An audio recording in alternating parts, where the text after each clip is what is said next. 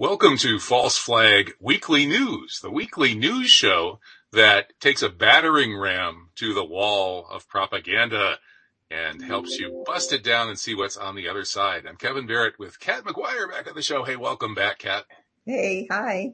And people who want me to make videos with Kat instead of cat videos should be contributing to our fundraisers. We are a little over halfway to today's fundraiser, so technically I could refuse to do the show and force you to talk for a whole hour, Kat. Are you up for that? I think so. I'm a gas bag. Oh, no, she's trying to get me off the show. She's trying to take over my gig. Okay, well, I'm not going to let that happen. But people, pay up, or else Muse the Cat is going to come and bite you and scratch you. Okay, let's get going on the show. So where are we here? Disclaimers. We always do disclaimers. We question things on this show, which is increasingly illegal as well as immoral and fattening. So if you don't like questioning, watch a different show. Next slide. This is extremely disturbing. The events happening in our world are disturbing, and we talk about them. So if you can't handle that, do something else. And finally, if your medical and or mental health is threatened by anything involving watching this show, you should definitely consult with your palmist or psychic health practitioner. Hey, we have one on the show. Oh, we're not supposed to say that. We're not supposed to be doing things like that on this show. So anyway, I screwed up my disclaimer completely, and we're probably going to get sued. And speaking of getting sued, if the Pentagon could sue me, they probably would. I'd rather sue them. They have a lot more money. Talk about deep pockets. Man, they are raking it in on this Ukraine war, Cat. I mean, if I were a conspiracy theorist, I would think that the military-industrial complex is behind this whole thing. Oh my God. It was really hard to find out the results from the meeting that they had on Wednesday. But basically their bottom line was to find out, the Department of Defense, to find out from the weapons contractors, what they need to do to accelerate getting more products out. And two, their other goal in that meeting was, what can the Pentagon do to alleviate any of their challenges? So, we have to realize that there's been a tectonic shift because there was a growing trend from citizens demanding ethical responsibility to not invest in the arms industry. And just this past December, more than 50 Nobel Prize winners signed an appeal urging for a peace dividend that reduced military spendings by $1 trillion by 2030. That was just in December. And now look, war financing is going like gangbusters. Ukraine has become this game changer. Biden is doling money out to Ukrainians like a drunken soldier. The armaments industry is euphoric. Basically, this frenzy of military spending on Ukraine has so far reached $1.7 billion. It's like Ukraine is the new Afghanistan, the next never-ending boondoggle. And they're raking it in, and it's disgusting, and it kind of pisses me off, this Office of Acquisition and Sustainment, the weapons buyer for the DOD that had this meeting is, those are some of the ugliest, nastiest, most evil people on the planet. I recently got booted off of Twitter for visualizing Pakistanis nuking the U.S. Embassy in Islamabad, just visualizing it, not advocating it. So I guess I had better not imagine anybody using hypersonic weapons on the Pentagon's Office of Acquisition and Development or the corporate headquarters of the leading American military contractors, because as Nixon said, it would be wrong. Speaking of wrong things, we do have a story. We didn't get a slide for this story, but the two alleged Iranian spies who were arrested trying to penetrate high-level American security clearance stuff, the rumor is that they were planning to kill John Bolton in revenge for the murder of General Soleimani. And that, of course, has led millions of people around the world to say, hey, too bad they got caught. But, of course, we wouldn't say that because it would be wrong. We wouldn't harm a single hair on Bolton's foppish mustache, would we, Kat? Unless we get our hands on the son of a bitch. I was joking. Okay, so anyway, back to the story here. American generals and military officers are actually running this war on Ukraine, according to a French journalist, Georges Malbruno, the senior international correspondent for Le Figaro, the most prestigious French newspaper, has confirmation that the American military is running the war on Ukraine. Kat, I guess we're at war. I totally believe it. I think the U.S. and NATO are using Ukraine as one humongous human shield to attack Russia, finally getting their digs in. And Le Figaro reported on that, French journalist, that the U.S. and the U.K. have been conducting a secret war in the Ukraine since the very beginning in February, when Russia invaded. They have their elite special forces there. With the U.S., it's Delta Force, and the U.K., it's SAS. And this French journalist actually interacted with an American commando who was in charge of the so-called foreign mercenaries. All the while, the public has no clue at all, because the officials have been saying none of our troops are fighting. The mainstream It's just media. Ukrainian grandmothers destroying Russian tanks with their knitting needles. Exactly. There's nothing about secret forces being reported, and no declaration of war by Congress. So they're just going like gangbusters. And supposedly an American general, U.S. Lieutenant General Robert Cloutier, was captured early on in Mariupol, where he was embedded with an Azov regiment. So Pentagon's not talking about that. There's all kinds of secret stuff. We cannot accept at face value what our media is telling us. Of course not. It's the wall of propaganda lies. And so this whole war scenario is really spinning out of control, with Americans now directly at war with Russia, running this Ukrainian neo-Nazi army. And then we now have the possibility that Norway or rather Sweden and Finland will join NATO. So that's the end of the talk of a nuclear-free Baltic. And Russia's Kaliningrad enclave, which is in what used to be Prussia between Poland and Lithuania, is now really in the thick of things. So if NATO tries to further expand, Russia has drawn its red line in Ukraine, and it's still unclear what the red line is for Sweden and Finland, but it sure looks like we're heading for World War III, and the obvious cause is the aggression of NATO, which has murdered at least 30 million people around the world since the end of the Cold War, probably a lot more than that, in wars of aggression, serial wars of aggression. I think NATO, Kat, really is the worst group of war criminals in all of human history. Yeah, I know that Pol Pot and Hitler and all these people were pretty bad, not to mention Genghis Khan and those folks. But honestly, NATO, it represents countries that are totally secure and prosperous and have absolutely no reason to have to engage in these wars, to have to go attack countries halfway around the world like Iraq and Afghanistan and Libya and Syria and on and on and on and on and on. And that those wars of choice in which 30 million innocent people have been murdered since the 9/11 false flag, to me, that makes NATO by far the worst war criminals in history. So anything that you can imagine that would have been just to, say, do to somebody like Hitler, you should do it 100 times worse to anybody from NATO that you can find. That's true. And they've really ramped up the whole Cold War scenario when we had mutually assured destruction. Well, now we're at Cold War 2.0, and the dangers of nuclear annihilation are heightened because the epicenter now is right at Russia's borders. There's virtually no opposition to war within the U.S. establishment or even in our alt communities. And it lacks any kind of stabilizing rules that were developed during the first Cold War that are now gone. That Minsk agreement that they made in 2014 is being totally ignored. You never hear the press talk about the Minsk agreement. Putin talks about it all the time. It was basically in 2014 an agreement of sorts, a peace contract that the U.S. has completely violated. So it's the West, indeed, that are the liars, and they're breaking the Minsk agreement like they've broken every peace treaty they've ever made with Native Americans. And listen to Ned Price, a spokesperson for the State Department. He says, we would not be concerned that the extension or expansion of a defensive alliance would be anything other than to promote stability on the European continent. What BS? These people lie like they breathe. I mean, they really... Anyway, moving on before I start saying bad things about Ned Price that I shouldn't say. How about the Brookings Institute, which is the Empire's #1 think tank, threatening Mexico, saying cancel Russia or else? President López Obrador has pissed off the Empire by being neutral. Oh my God, being neutral. Oh, what a crime. You don't have a right to do that. We own you. Talk about arrogance. These gringos are the scum of the earth. Yeah, and this article was just incredibly bullying.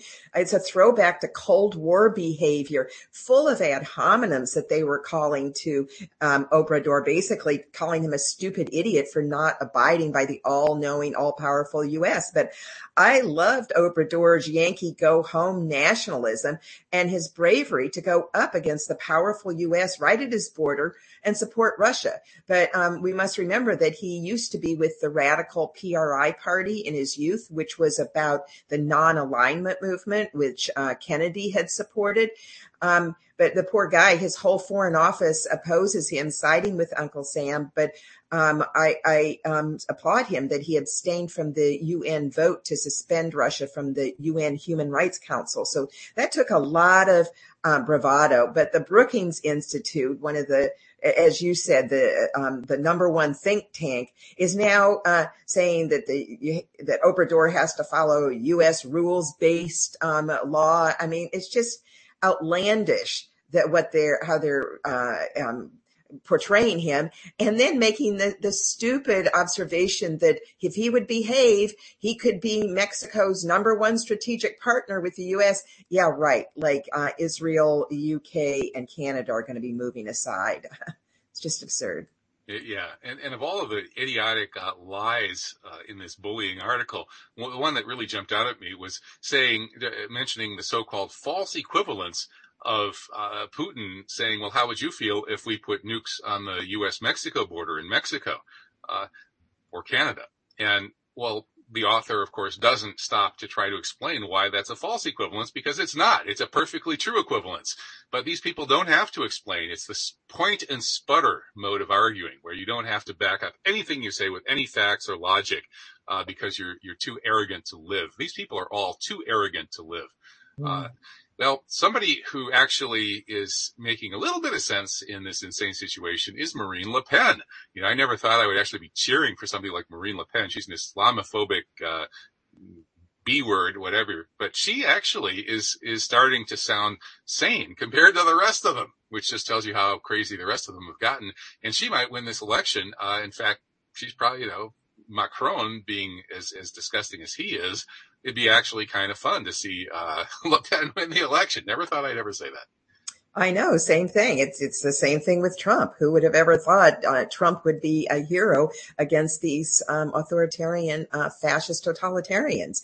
But Le Pen is anti-mandates and anti-war. So of course the left has to play their only card, which is to smear her as anti-right wing, which now axiomatically means that she's a Hitler Nazi. It's really crazy. It took out their armed forces from NATO in 1966 and didn't reinstate them until 2009. And that entire time, de Gaulle, the president of France during that time period, had over 30 assassination attempts. Well, not all the way up to 2009, sorry. But de Gaulle was the one who removed the armed forces from NATO in 1966, and over 30 assassination attempts were against him, in part, some say, because of his refusal to participate fully in NATO. Yeah, some of the same Zionist-linked assassins who killed JFK allegedly were involved in some of the attempts on de Gaulle, and there's a whole long backstory there. So yeah, I guess Marine Le Pen had better watch her proverbial back. So anyway, yeah, she finished behind Macron, but in this next round, we'll see what happens.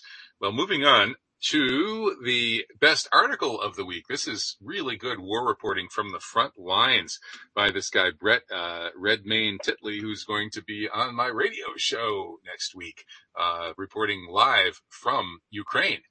And this article really takes you there, and you kind of see stuff that you're not supposed to see. Zelensky opening the jails for the criminals, and hoping that they would, handing them guns and hoping they would use them wisely. Good luck with that. The fact that it's a death sentence to be in favor of peace in Ukraine. All of the top political figures who support peace are all under arrest and probably being tortured.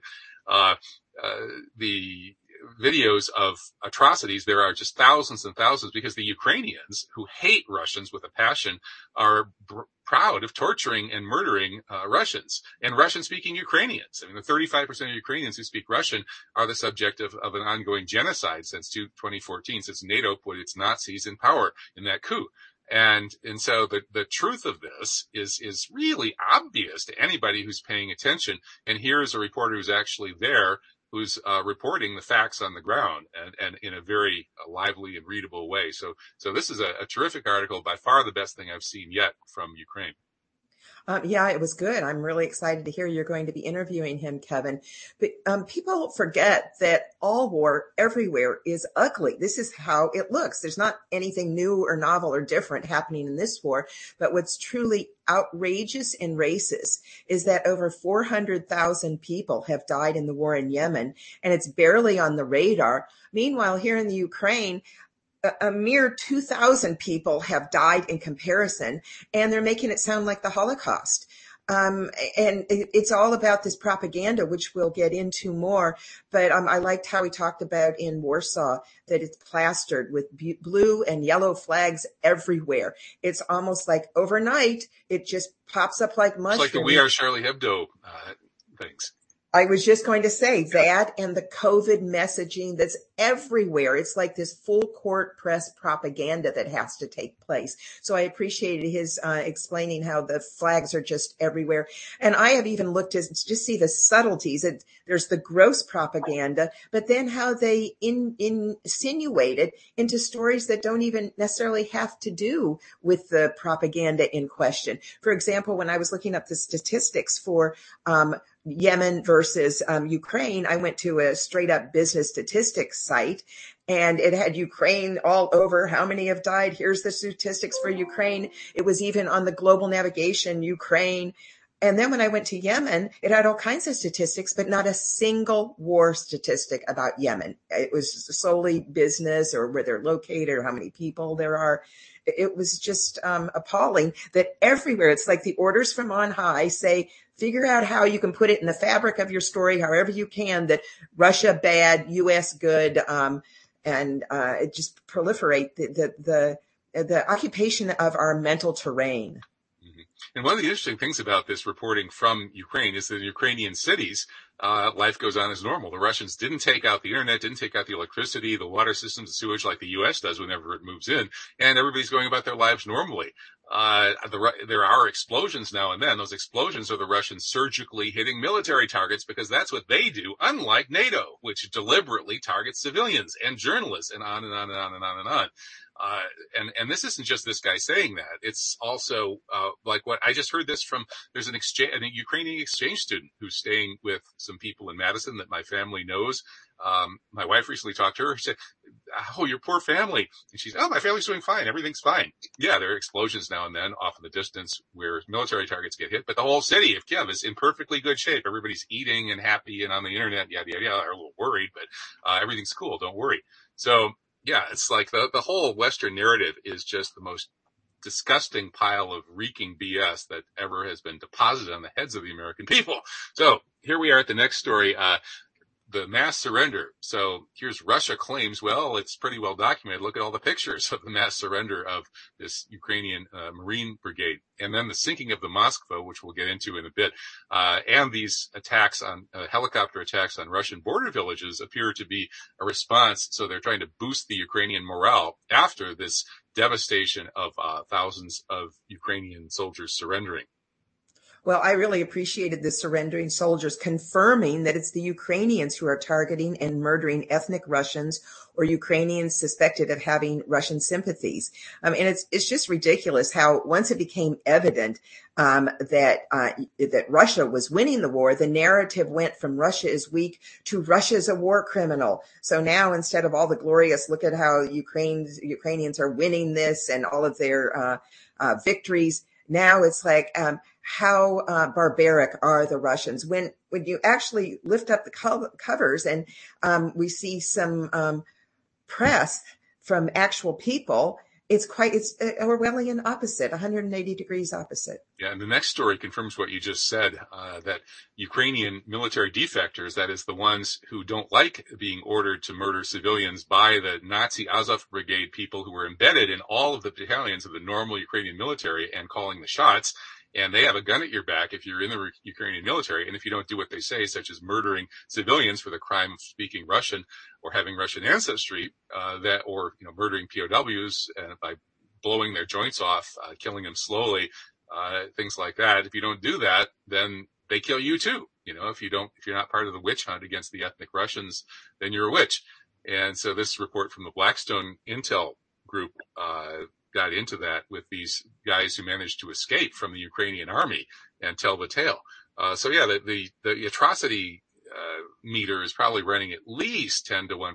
Virtually all of deliberate atrocities seem to be committed by the Ukrainian side, by these Azov Nazi types who were trained by the CIA, created by the CIA after World War II in similar ways that the CIA created ISIS. I mean, this is basically Ukrainian ISIS, isn't it, Kat? Exactly. That was my whole point as well. Ukrainian ISIS, Redux, all over again, the same kind of playbook. Okay. Well, next slide. Lavrov says that they have documents proving Ukraine was preparing to use biological weapons. Well, we haven't seen those documents yet. So show them, Sergey.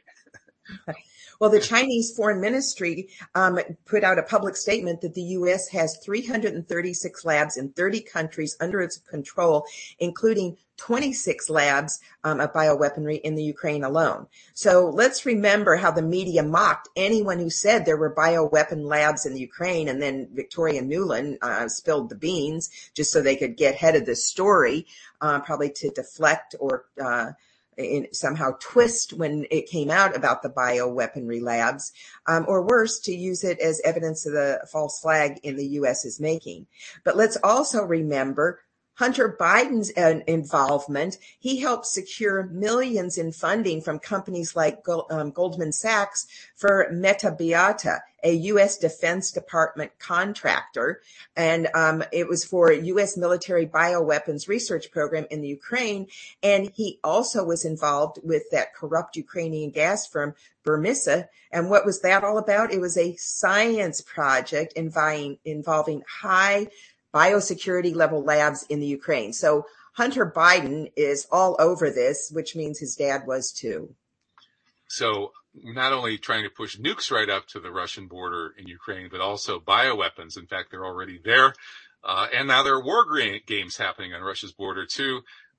Well, that's a great idea. Right in the middle of this war that's being directed by American officers in Ukraine, that's all about conquering Ukraine and putting neo-Nazis in charge so you can put U.S. first strike nuclear weapons right there on Russia's border. Let's hold some war games to provoke them even further. I mean, are these people begging for World War III or what?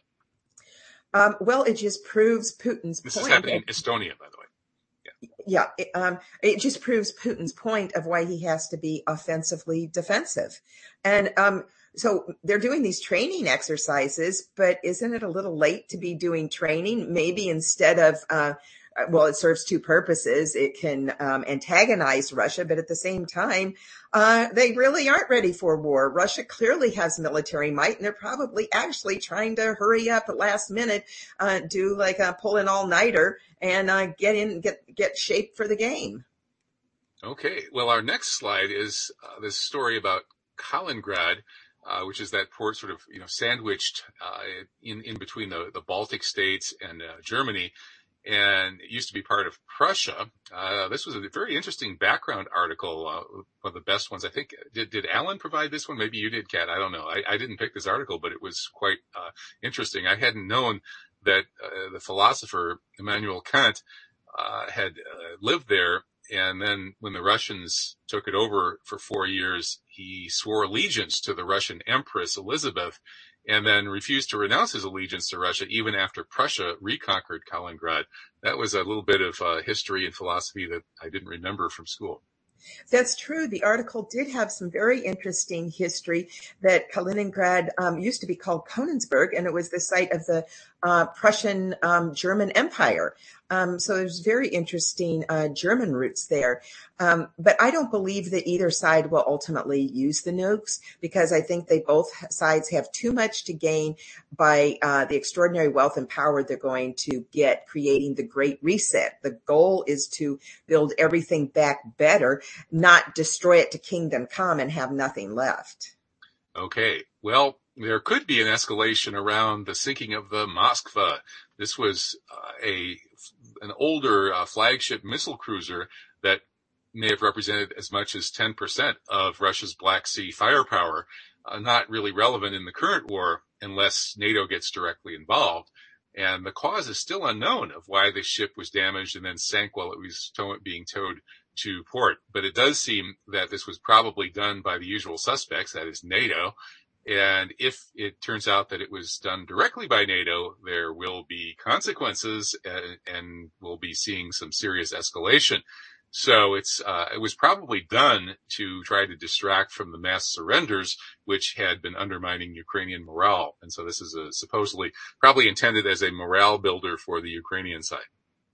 Well, I also had just a quick first hunch. It reminded me of Pearl Harbor, where Roosevelt put all of his mothballed ships in Pearl Harbor and took out the best fleet and far out into the Pacific. So they were sort of like sitting ducks so that it could cause some kind of war. I don't know what is happening here, what they were trying to do, but it's like, why would you place your mothball or your old ship right there? But in any event, the mainstream news can't even get a photo straight. I don't know if you noticed farther down, there was a picture with the caption, "A Russian sailor salutes on the bow of the missile cruiser." And yet the ship the saluting sailor is said to be on is clearly waving the British flag. So yeah, it's completely insane. They're using, all these heroic Ukrainian victories are all coming out of video games and things like that. It's just bizarre. It's like they're really laughing at us or gaslighting us. Well, next story. How about the Kiev Independent? This is from Mint Press, and it's the best deep dive story of the week on propaganda apparatus.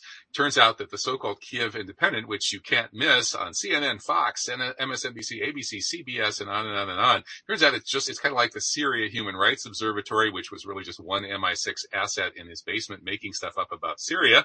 But they have a bunch of guys in their basements here, but they're all spooks. These aren't journalists. Every one of them has a spook background. They're all Western intelligence, and they're posing as journalists, and the journalistic establishment is helping them get away with it. It's disgusting. Right. And now it's not just the CIA, it's the National Endowment for Democracy, a straight up CIA. That is CIA.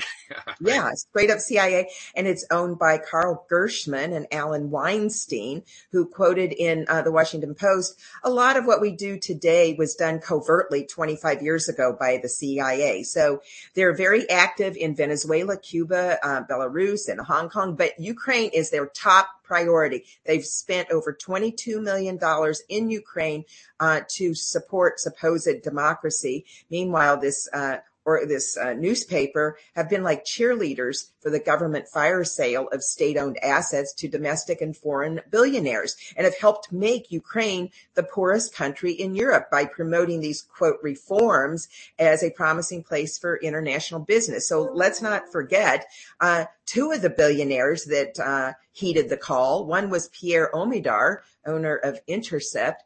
He co-funded the 2014 coup d'etat. And then, of course, we've got George Soros, billionaire, who bankrolled the original color revolution in Ukraine back in 2004, calling it the Orange Revolution. That's right. And so this fake journalism run by intelligence services, it isn't just the Ukraine or Kiev Independent, but it's everywhere. I mean, I think Operation Mockingbird must have really clamped down its grip on the American media. I mean, just look at these insane propaganda stories. Next one, 9 women and girls in Bucha pregnant after systematic rape by Russian troops. This really is like the Belgian rape stories of World War I. And if you read this, the purple prose is so extreme. If this doesn't set off your BS detector, get new batteries. Fully agree. Not too much more you can say. It's just straight up Orwellian propaganda. Next story, the Mariupol mayor claims that 31,000 residents have been deported for Russian filtration camps. And in this article, I have a picture of Mariana Vyshegorskaya, who debunked the maternity hospital false flag. She's the actress who we first thought was like a crisis actress in the maternity hospital false flag. It turns out she was actually really pregnant, and she described what really happened there, which was a total setup. It was shelled by the Ukrainians. It wasn't bombed by the Russians. And anyway, but there's her picture in this article, and they don't even mention that. They're still running with the bullshit story of the supposed Russian bombing of the maternity hospital. And so this whole story, what's really going on here is that as the Russians are coming into these cities and areas that were being defended by the Azov Nazis, they're checking people out and trying to catch the Nazis. And yeah, the Nazis are definitely going to get deported to prison somewhere, but the rest are allowed to go. And the person they interviewed here, maybe that was our next story, actually. Yeah, let's move to the next story, because it's basically the same story. They're sending the Ukrainians to Siberia and the Arctic Circle. Well, the person who's being supposedly sent to the Siberian Arctic Circle actually is in Europe.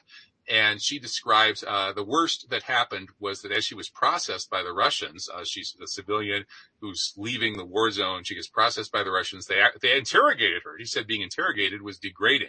And then she, quote unquote, escaped to Europe, meaning the Russians just let her go and she went to Europe.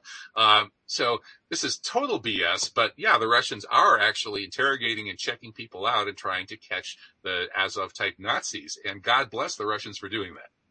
Yeah, if anybody can be hold accountable for having a responsible invasion, it's the Russians, especially after years of calling for diplomatic solutions. They finally were forced to invade Ukraine to stop all the shenanigans. And just as an examples of their humane war, I've been reading some of their Telegram groups on that Telegram channel. They're in Russian, so I use Google Translate, but telling the civilians ahead of time to leave because they're going to be bombing the next day the factories and other military industrial enterprises. And also when they get captives, instead of just shooting the wounded dead, they've been taking them to hospitals. So bravo, Russians deserve awards for abiding by the Geneva Conventions. Okay, and how about the crematoria in Mariupol? This is the new Auschwitz, says Fox News. You can't make this stuff up. So they're claiming that 5,000 civilians have been killed in Mariupol, although the UN says that it's only 1,000 something in all of Ukraine since this war began. But whoever's being killed in Mariupol, they're human shields. I mean, because the Russians opened the humanitarian corridors, anybody who wanted to leave was encouraged to leave. If you're a civilian, get the heck out. And some of them couldn't get out because they were murdered or bullied or harassed or tortured by the Azov Brigade folks because they need their human shields to stay there. That's the real story here, and it sure isn't being told by Fox News. Right. One of the liabilities of this war is making everything so extremely simplistic. It's very binary, Russia bad, West good. And so, of course, it's reduced to the canards dating back to World War II that have to do with Nazis. Nobody's getting any kind of sophisticated education as to who these Nazis are. Yes, there's some lineage from World War II, but the whole Nazis, just like ISIS, is it's all Operation Paperclip. There is that, but it's completely being warped in ways that people don't understand. And now we have a whole new area of investigation that has been opened up having to do with the Khazarian mafia, because people are talking about the Ukraine becoming sort of like the new Israel, where the Pale of Settlement is. What do they want? Their new Palestine? But people are talking about Khazaria now, who don't know anything about it, and are overlaying that on this story without any kind of interpretive education being going along with it. Mm-hmm. And of course, the historical dimension to this is that the Kievan Rus Christians did defeat the Khazar Jewish Empire 1,000 years ago. And there may be some ethnic blood sentiments still at play on either or both sides. But in any case, comparing this to Auschwitz is actually kind of humorous in a way. Next slide. The Washington Post has its contributor arrested in Moscow after criticizing Putin. This is, what's that guy's name?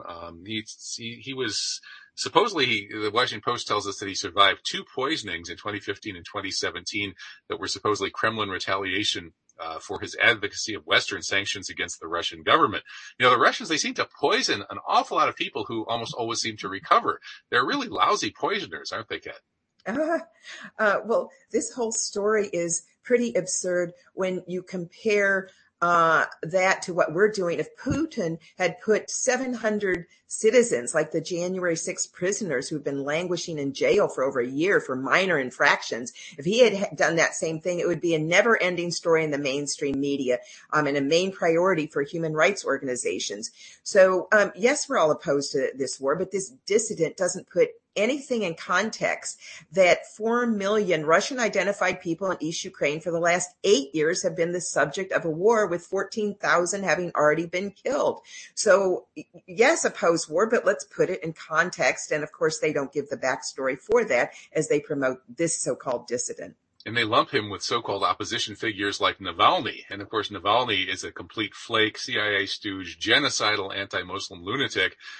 And his only base is the stupid teeny bopper crowd that they're able to convince to sort of worship him on Instagram or whatever it is. So the whole Russian, the idea that the Russians are rising up against Putin, blah, blah, blah, it's nonsense. The polls show he's got over 80% popularity. His popularity soared with this war, and now they're doubling down as they can see that the West has gone insane, that the Western propaganda is insane and genocidal against Russia. And so the Russians are actually more supportive of Putin than ever, and these kinds of stories attempt to obscure that. So here in the West, dissidents for the most part are still alive. And I mean, I did have some indigestion, a couple of years ago that may have been poisoning. Perhaps I was poisoned by Joe Biden or Trump or whoever it was. but no, we're still here and broadcasting on False Flag Weekly News and being censored and booted off of YouTube and booted off of social media and shadow banned and so on and so forth. But it's getting worse all the time. The EU now is barring by force of law any internet outlet from airing content from RT and Sputnik. So technically, if we post something here at False Flag Weekly News from the origin of RT and Sputnik, we could be arrested next time we go to Europe and end up sharing a cell with a World War II revisionist or something. So Europe is really not quite the free world that it used to be, is it? No, everywhere the liberal left is censoring left and right. It's their only tool. And it used to be, there used to be somewhat logic to it, censoring hate speech, because that can do harm. And then it went, as Glenn Greenwald explains, it went from hate speech to shutting down speech if it includes disinformation. So that can be dangerous. But now they're just outright blatant about it. They're censoring speech that doesn't agree with their worldview, regardless of whether their worldview is truthful or not. So it's shutting down speech that foils their agenda in classic Orwellian ways. And now it's like free speech is bad because it's viewed as an instrument of repression by people they disagree with, and censorship is good because it helps democracy survive. There's an organization called Fairness and Accuracy in Reporting, which is the premier liberal left media watchdog. So I went there to see what are they saying about this propaganda and censorship. There was not a single article on their front page critiquing media coverage of Ukraine. And one of their main stories there is that there's plenty of evidence to arrest Trump. It's just ludicrous. Yeah. And Glenn Greenwald also points out that all of the worst of the neocons, David Frum, Bill Kristol, Liz Cheney, Wesley Clark, Ann Applebaum, Adam Kinzinger, are being celebrated as wise experts and heroic warriors for freedom. These are the people that did 9/11. These are the people that got us into the 9/11 wars, which turned out to be utter disasters, horrific loss in Iraq and Afghanistan, and the horrific losses of millions and millions of innocent victims. These people did it. They haven't, not only have they gotten away with 9/11 and those 9/11 wars, but now they're leading the charge into Ukraine. I mean, this is really a war between the neocons and Russia. And, I'm on that war. I'm cheering for Russia. Me too. Go Russia.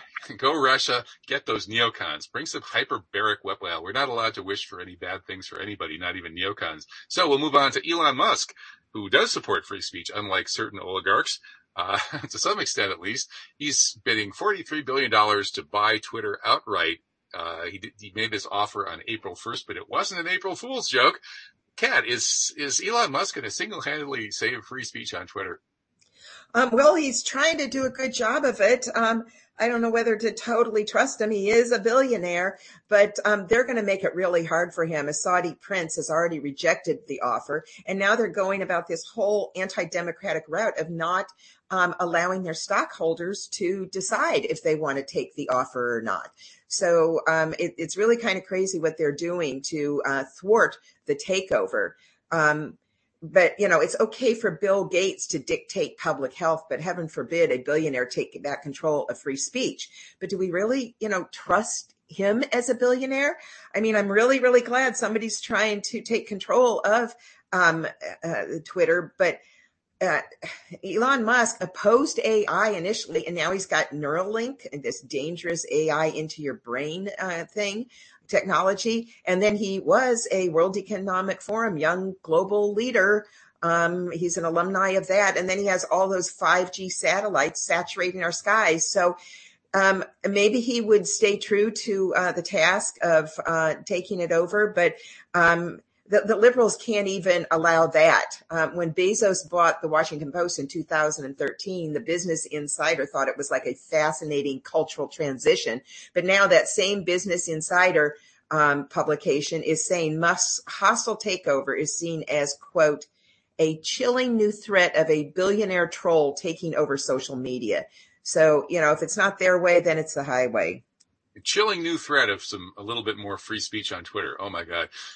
And speaking of chilling new threats, how about this Holocaust law in Canada? Canada may join some of these European countries where you go straight to prison if you doubt the official story of what happened in the concentration camps in World War II. Yeah, we know there were concentration camps, but let's face it, there is a lively debate over what really happened there.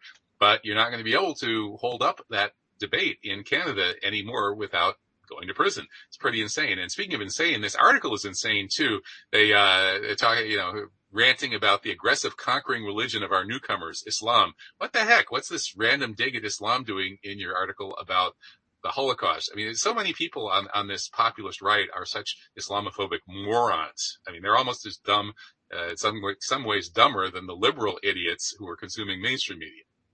Well, I'd like to give some background.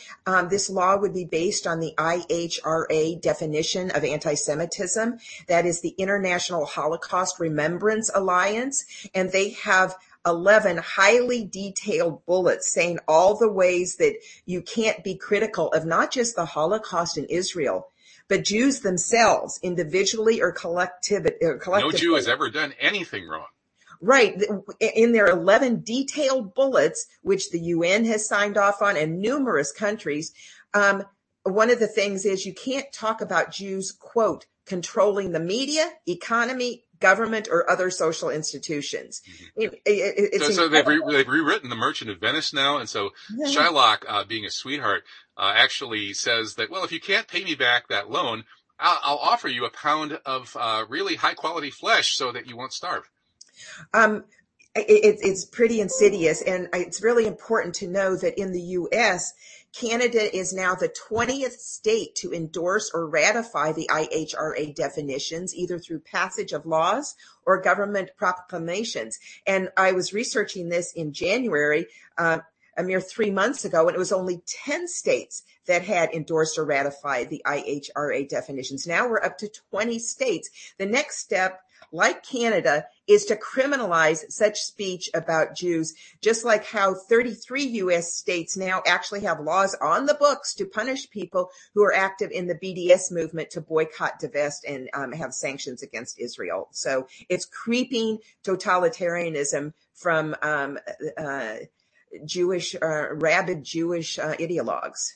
And obviously, even after they ban all criticism of Jews, people like the author of this article will continue to be able to say, call Islam an aggressive conquering religion and things like that. They'll be able to insult Islam and Muslims all they want.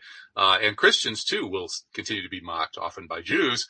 So it's all kind of one way, it seems like. So that, I suppose, tells us what we need to know about who's really in charge. So moving on to COVID, one of our favorite topics here, and the only topic for 2 years until Russia suddenly raised its ugly head. China has this zero COVID policy.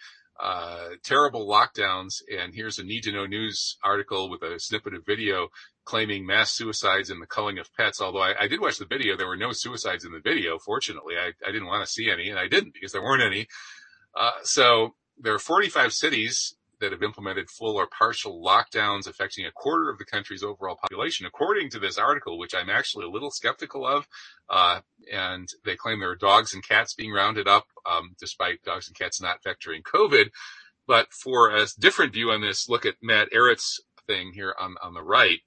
He did an interview, I guess, on biowarfare politics, pointing out that if you recognize that China knows that it is under ethnic-specific biowar attack from the neocons, and the usual suspects, that their paranoia may not seem quite so crazy. Well, there is that, but also I totally believe this article because I've seen a lot of other videos. Actually, there was a link to a video embedded in this very article. China was the worldwide model for lockdowns 1.0, and it's looking like they're going to be the model for lockdowns 2.0. We're really being Shanghai. This city of 25 million is the perfect site for big data testing.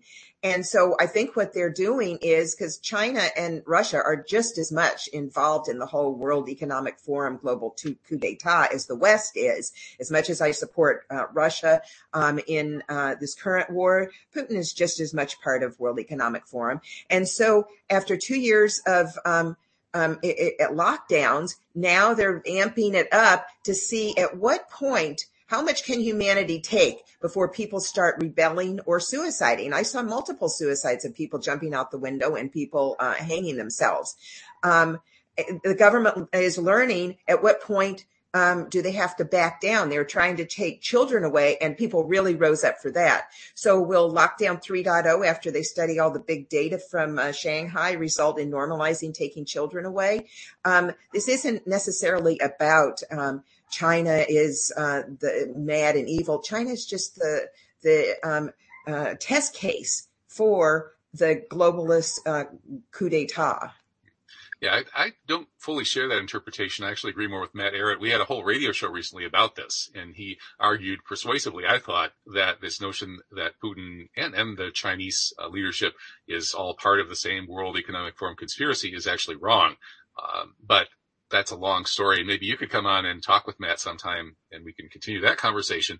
But moving on to more COVID dystopia news, churches are now taking federal grant money to promote the experimental COVID injections, which are looking more and more dangerous and ineffective as the data comes in. So if you're a church, I actually I'm involved with a nonprofit that is legally defined as a church.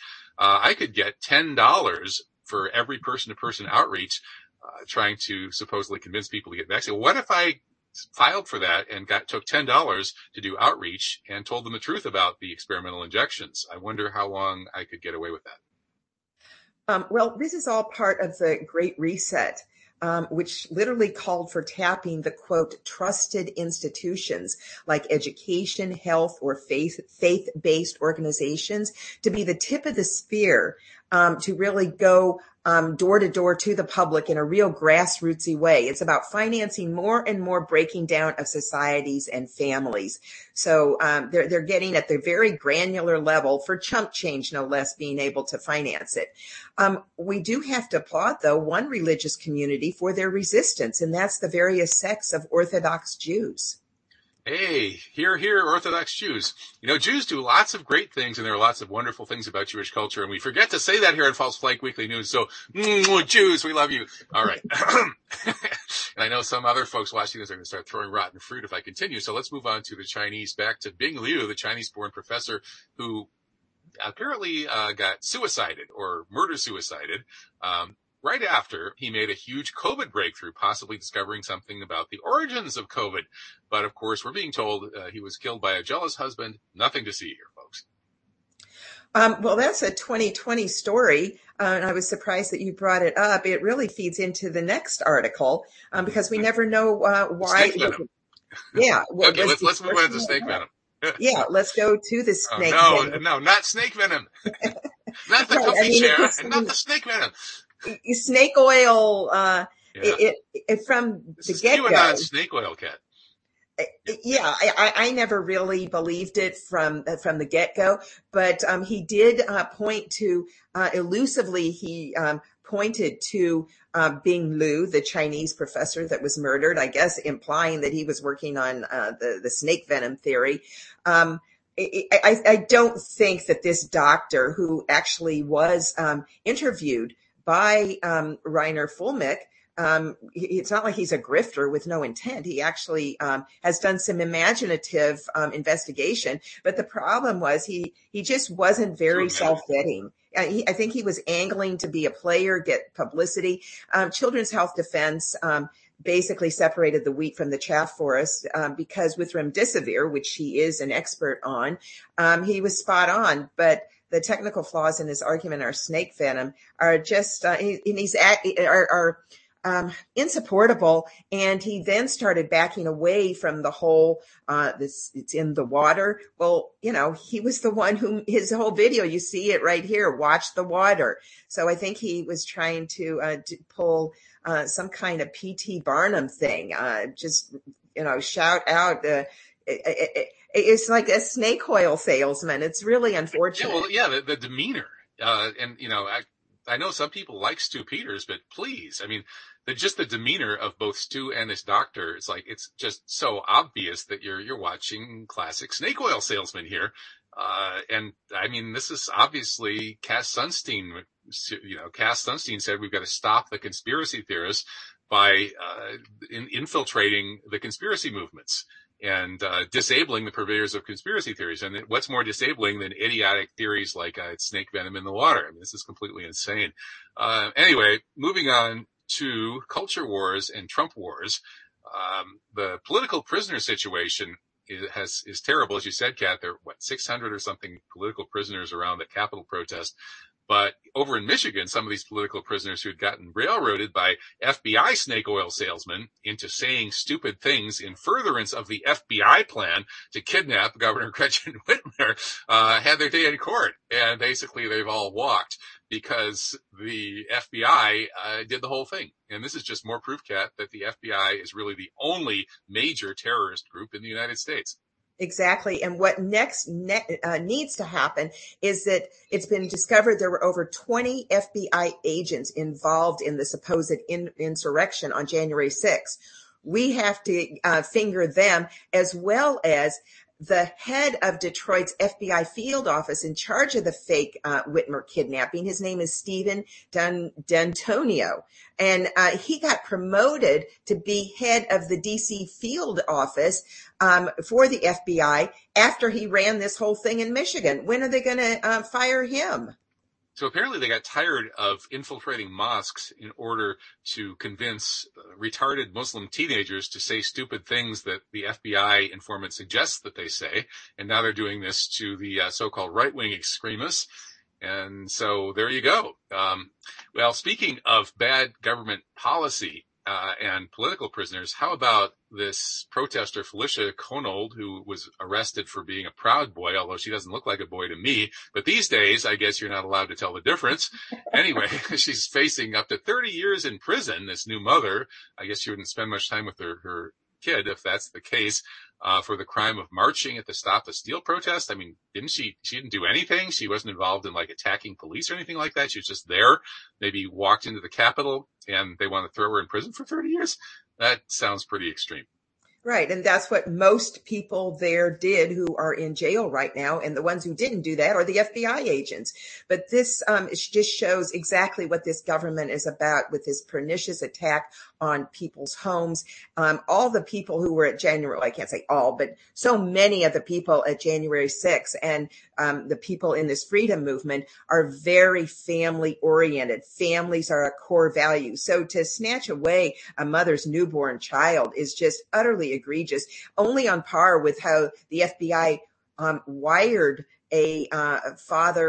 wired the son of a man who was at January 6th in order to use the son's testimony in court. I mean, have they no shame? It's getting more and more Bolshevik every day.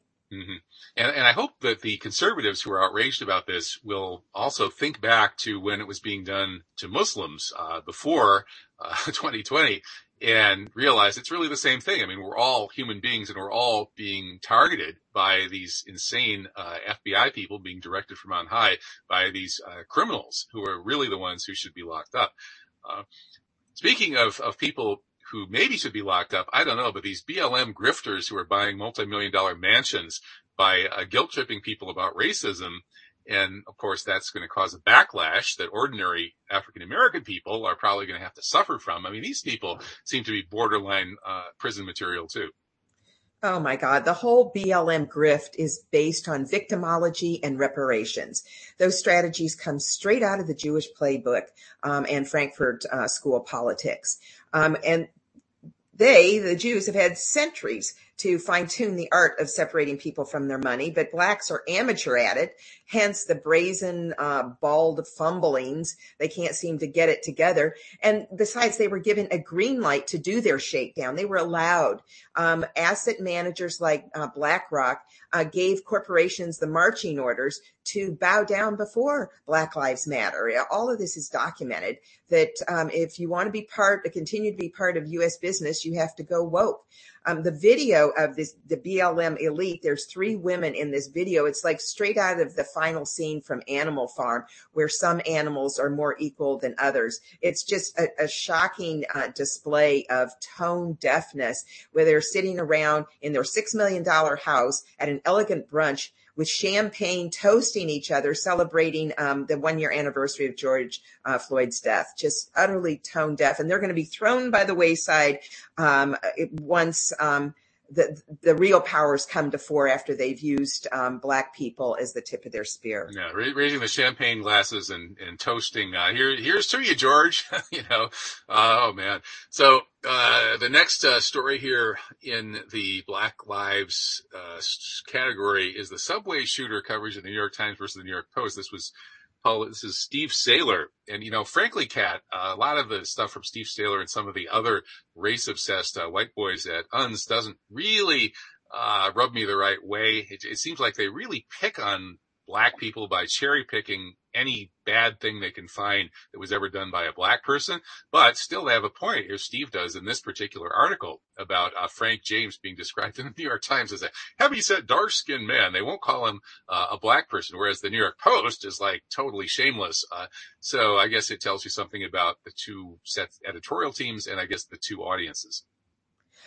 Kevin, I think you're actually mistaken. I think that if you actually knew the true statistics of black on white crime, you would think that people like Steve Saylor are being measured.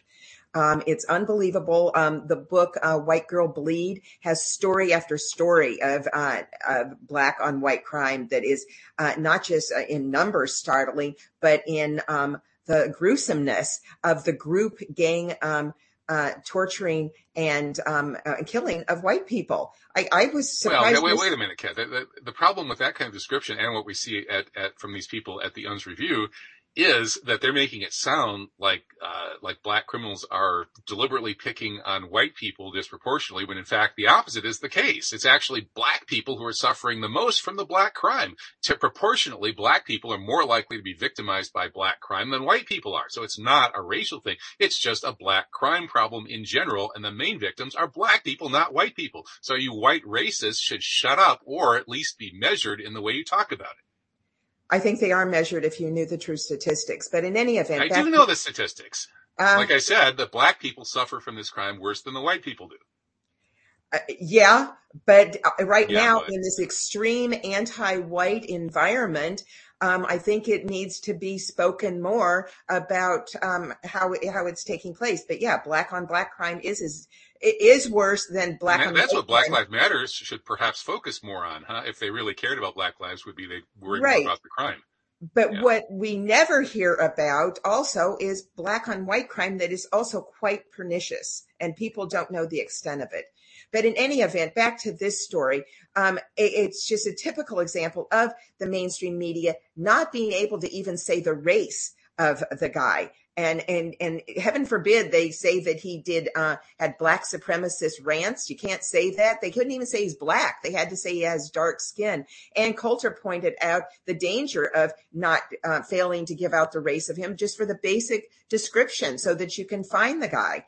The press has supported this more than anything else. And I am not in any way a white nationalist, but I really do believe, Kevin, that there are the story is very reported, the degree that white people are being killed by black people.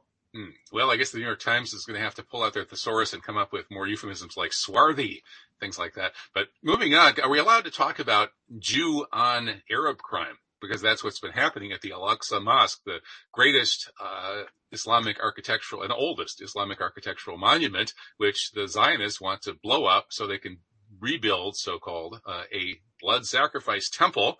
And so here they are attacking the worshipers during Ramadan as part of this long-term campaign to try to destroy Al-Aqsa, shooting tear gas and stun grenades. When the Palestinians respond by defending themselves by throwing stones, then they break out the live fire.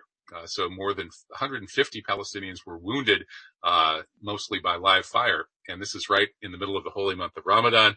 So are we allowed to mention Jew on Arab crime? I don't think we're going to read much about that in the New York Times. Oh, that's for sure. And especially while the West was busy with their concocted Ukraine war, Israel takes the opportunity for more of their thuggery, because hours earlier they were bombing Damascus. They've been bombing Damascus Syria quite regularly now. And this precedent happened also during the whole Vietnam War, when Israel was unmonitored. And while the Vietnam War was going on, they were stealing massive amounts of Palestinian land. So when are we going to start imposing sanctions, not on Russia, but on Israel?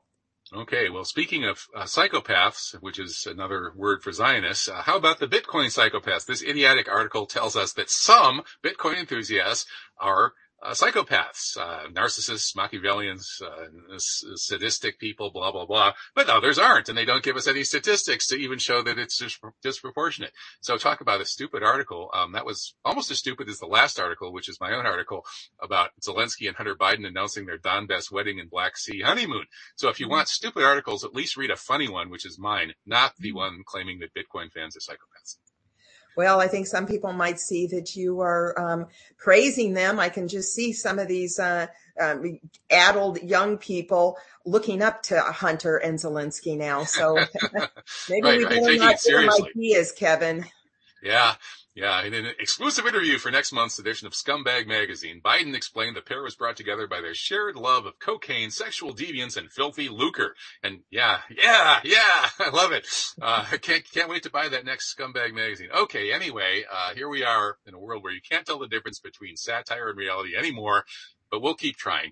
Hey, thank you so much, Kat McGuire. Always fun doing the show with you. Okay, great, Kevin. See ya. Okay.